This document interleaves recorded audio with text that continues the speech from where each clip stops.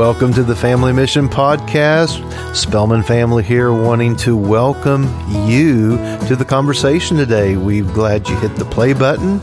Your time's very precious to us, and we just want to share this time with you today.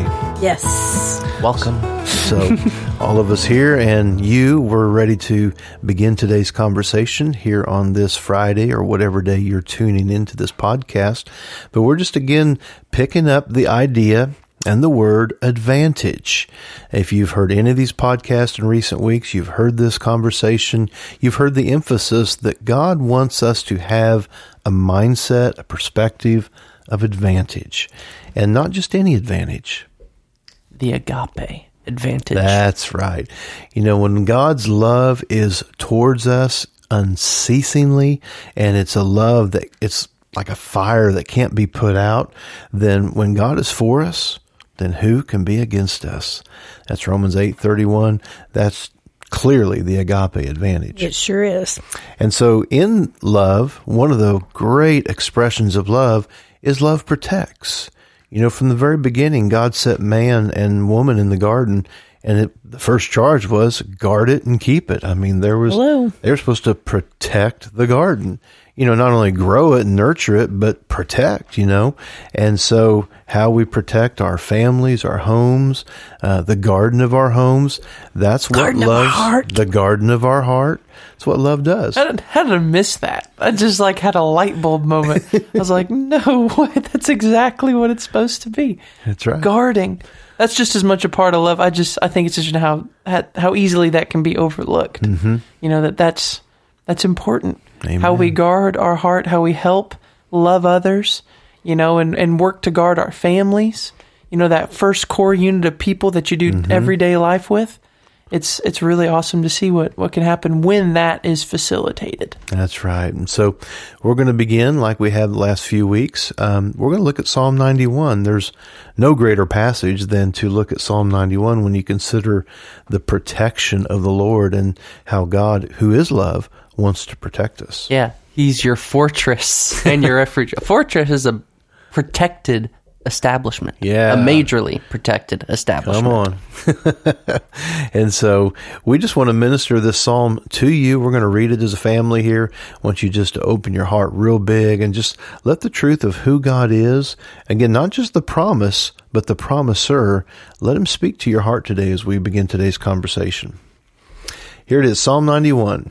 It says, "He who dwells in the secret place of the Most High shall abide under the shadow of the Almighty. I will say of the Lord, He is my refuge. He's my fortress. He's my God. In Him I will trust. For he will deliver you from the snare of the fowler and from the deadly pestilence. He will cover you with his pinions, and under his wings you will find refuge. His faithfulness is a shield and buckler. You will not fear the terror of the night, nor the arrow that flies by day, nor the pestilence that stalks in the darkness, nor the destruction that wastes at noonday. 1,000 may fall at your side, 10,000 at your right hand, but it will not come near you. You will only look with your eyes and see the recompense of the wicked. Because you have made the Lord your dwelling place, the Most High, who is my refuge. No evil shall be allowed to befall you, no plague shall come near your tent. For he will command his angels concerning you, to guard you in all of your ways. On their hands they will bear you up, lest you strike your foot against a stone. And you will tread on the lion and the adder, the young lion and the serpent you will trample underfoot. Because he holds fast to me in love, I will deliver him. I will protect him because he knows my name. When he calls to me, I will answer him. I will be with him in trouble. I will rescue him and honor him. With long life, I will satisfy him and show him my salvation. Praise God. With long life. With long life. You know, we need to have an expectation. You know, that's one of the great things is a big takeaway of the psalm is that God wants us to have a long life. You know, the Bible says there's things that we can do to add to our days, add to our years, and there's things we do that shorten our days and shorten our years. But God wants us to have an expectation of a long life. Well, and in verse 15, I love how it says here, when he calls to me, I will answer him. I just want to say today, if you call upon him, he will answer you. Amen. There's a promise he will answer you. That's right. He will answer you. He will be with you in trouble. Yeah. He will rescue you and honor you. You know, it's just so good to know that he is always within reach. You know, he's within reach as far as a prayer we pray, a crying out, you know, to the Lord. You know, he's within reach. Our help is within reach. And, you know, we should be somewhat aware of this, you know, now in an age and a day where pretty much everyone carries a phone, you know. I'm old enough to have lived life without a cell phone. And so, you know, sometimes, So am I. you know, if you break down or something I happened. did too for a long time. Actually, I guess you did. That's I did. right. I remember when I was younger. It was like when I was in middle school is when they started really like hitting pretty hard. The old flip phones. But, Yeah. you know, but there was a time though, you know, if if something happened, like you broke down, classic example, you know what's happened? You gotta hike ahead. You got to walk to the neighbor. You have to walk to a neighbor, find somebody with a landline, and so, in other words, to get to your help, sometimes that alone could have been a major perilous thing, just getting to the help. But in today's society, with GPS and Garmin devices and smartphones, I mean, we're pretty much always wirelessly connected to help. You know what I'm saying? And so here's the good news. God was wireless long before we went wireless. That's right. And he's always been just a cry away. He's always been just a prayer away. And he's as close. You know, people will say, God, I just wish you'd talk to me. That's why we've taken time each time to read Psalm 91. Because when we listen to the Word of God, we're listening to the Word of God. His word. We're He's listening to speaking him. it. Amen. And so when we read through this, you know, we always encourage people that, you know, when you read the Bible, read it out loud. That's right. You know, when you read it out loud, one of the good things is your own inner ear is hearing your voice. Yeah, you're hearing the Word of God, but you're hearing it with your voice. And it's good to hear other people read the Word. It's good to hear the Word preached to you. It's good to hear the Word taught to you. But there's something really, really rich that will happen in your spirit and in your soul when you're reading the Word out loud. So, you know, we've read the Psalm 91. Your inner ear is hearing it. That's right. That's right. So we've been reading it to you, and we did that intentionally. It wasn't just for trying to burn time up. I mean, believe me, you've heard these podcasts. We got something to say. Everybody does. Everybody. It's multiplied. But it was important that we read it to you each time. And today, let's take just a few minutes, guys, and let's talk about the aspect that was highlighted. I think down around verse 11, I believe, it says, He will command His angels concerning you, that they will guard you in all your ways, and on their hands, or in their hands, other versions say, they're going to bear you up, lest you strike your foot against a stone. And so angels are a tremendous reality. You know, it's interesting when the Bible says that when Jesus faced the temptation, you know, it says at the end of those 40 days temptation, it says angels came and ministered to him. And one time I was just reading that passage, and the Holy Spirit just whispered to me, he says, it didn't say that he saw them. Yeah.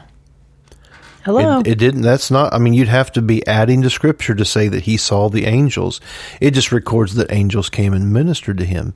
And see, angels can minister to us, and it's not, we don't have to see them to experience the benefit of their work and their activity in our lives. I think it's interesting too. I heard it taught that you know, you can't see a thought. Mm-hmm. You know, I did a devotion with some students at a school, and that was one thing the Lord had me share with them is, you know, there's different things that can happen, and there's things that are, you know, angels and things that can often be fantastical in their interpretation.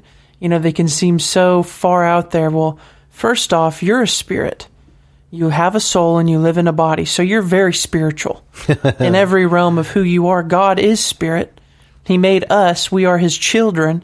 So there's a supernatural spiritual element to every single one of us. Mm-hmm. You know, right. We're not just neurons firing off. We're not at random spiritual just when sequence. we're praying. Exactly. We're everything we do. Mm-hmm. You know, we are spirit. And then the ministering spirits of angels that, you know, that come and those messengers, you know, the angel, the messenger of God, those different spirits that are working, they are just as real just because we don't see them. You know, you don't see a thought. Whenever you think, I'm hungry, I want that, or you whatever that goes through your mind, you're not physically seeing it. You know, you don't have subtitles. You know, you're not just constantly reading, this is what I'm thinking, da da da da da, you know, off the bottom of your, like, it's different, but it doesn't negate the fact that it's just as real and it can manifest in your life. Now, here's something that we're talking about not seeing them. Now, let's flip the coin, or as Paul Harvey used to say, The rest of the story. here's the rest of the story. Hebrews 13:2 says this, do not forget to entertain strangers. Oh. For by so doing, some have entertained angels unaware. My goodness. You say, what does that mean? I'm like, well, I don't have all the answers, but I do know this. Angels were on assignment. Now, can I tell you a story? You can. Can I tell all of y'all a story? Please do. Okay, when I was little, I was probably in middle school. My brother was in high school, I believe. We were in a car, and we were driving from our family business, from the business that my parents owned, home. And we got to a certain area on a road, and there was a man walking. Now, my parents knew the Lord. They walked in the Spirit. And I remember my brother and I being in the back seat of the car. And it was like my parents looked at each other and they spoke. I don't remember the words exactly, but all of a sudden my dad was pulled over on the side of the road, and this man, because we had passed him, and all of a sudden my dad pulled over on the side of the road, and before I knew it, my brother was moving over to the middle in the back seat, and this man was getting in our car. And I was like, okay, what is going on? And my dad said to this gentleman, where can I take you? And he said, well, just up the road a bit. And we got up to an actual Y of a road, 2218 and 36. And there was a gas station there at that Y. And the gentleman said, you know what? You can just drop me here. And my dad said, are you sure? Is there anything else? Well, my parents are having this conversation with this gentleman while he's in the car. And so, and again, I don't remember all the details of all of the conversation, but this gentleman said something to my parents.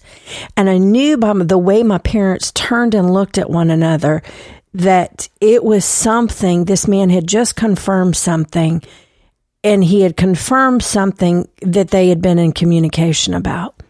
Well, so we pulled in and we dropped this man off, and he got out of the car. And when he got out of the car, we went to drive off, and we turned around. I mean, my dad in the rearview mirror, he just said, he's gone. And so my mom turned around. Of course, then I get up, and I had to get up and look over the back of the back, out of the back of the car. And my brother turned around, and literally the man was gone. Wow. And my parents both began to weep. And in that, they then shared with us that what the man had said, he had confirmed to them something the Lord had been dealing with them about. Wow. And within the next week, it was done. But I share that story, and people say, oh, Kim, really? You know, I'm telling you, it happened. I experienced it, and no one can tell me it didn't happen, because it did happen. That's right. And we got scripture that says, be careful to entertain strangers because some have entertained angels unaware. And because of that, well, the best way to be wary of entertaining entertaining strangers, well, just treat everyone with love and you won't have any problems. There you go. So any stranger you see, just treat them with love and just give them love, and you might be giving an angel love and they'll give love back. That's right. And so angels are a huge part. That's a pretty good thought. Dan. That's great, Dan. I think it's interesting too. You got Lot. There was 2 angels that came to visit him, Sodom and Gomorrah. That whole situation. Mm-hmm. There was 2 angels that came, and they thought it was just people. They thought they were men. He invited them in for dinner. He wanted to take care of them and insisted that they come. And Sarah fixed up some of her famous biscuits and gravy, and that was my father speaking. That was my stomach speaking.